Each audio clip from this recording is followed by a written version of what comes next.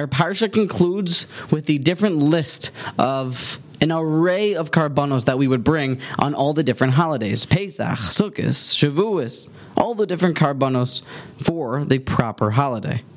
Now, nestled right in before all of the holidays is the Karban Tamid, the daily offering, the one lamb in the morning and the one lamb at nighttime.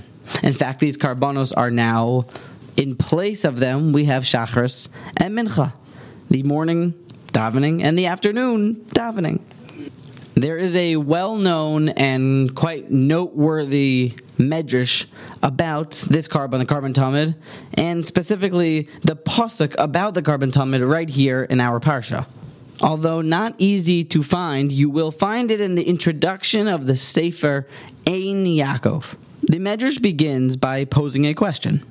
Which pasuk in the Torah is the most all-encompassing? If we had to select one verse in the entire Torah and jam all of the Torah into one sentence, which pasuk would it be? Answer number 1, not that astonishing. Shema Yisrael, Hashem Elokeinu, Hashem Echad. The second answer, again, not that surprising. V'ahavta l're'acha kamoicha. Love your neighbor as yourself. But the third answer just won't sit well with anybody with a thinking brain. Omer Reb Shimon ben Pazi, our pasuk. Es hakeves echad taseh ba'boker v'es hasheni taser ben harabayim. The Karban Tamid, the daily sacrifice, is the most all-encompassing pasuk in the Torah. V'tema v'tzarich iyan. How is it possible? This pasuk above Shema Yisrael, this pasuk above V'ahavta l're'acha kamoicha. What's the pshat? But then we think again and we remember and we look that the answer is streaming forth from the words themselves. There is a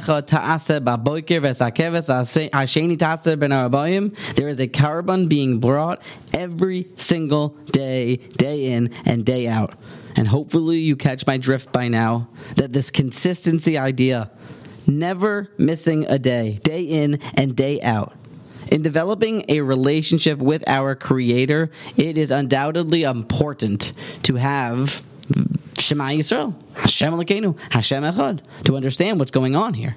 Also, we can definitely understand that V'ahavta l're'acha kamoicha, loving HaKadosh Baruch Hu's children, is definitely important. For all parents love to see their kids get along.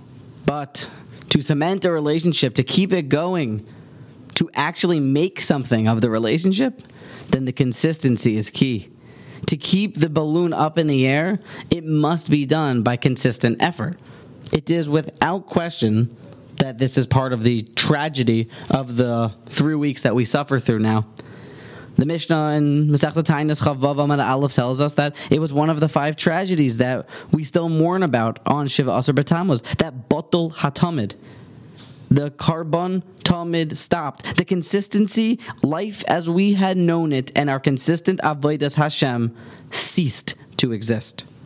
To quit in the middle, to give up before you're finished, to serve God in a temporary manner, is a far cry from developing any real relationship with HaKadosh Baruch Hu. You must show up every day. Consistency is everything. It is not a small wonder that the Gemara seems to even, or the Medrash seems to even side with Reb Shimon ben Pazi's answer.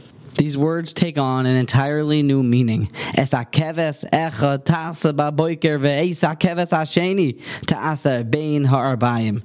Every single day.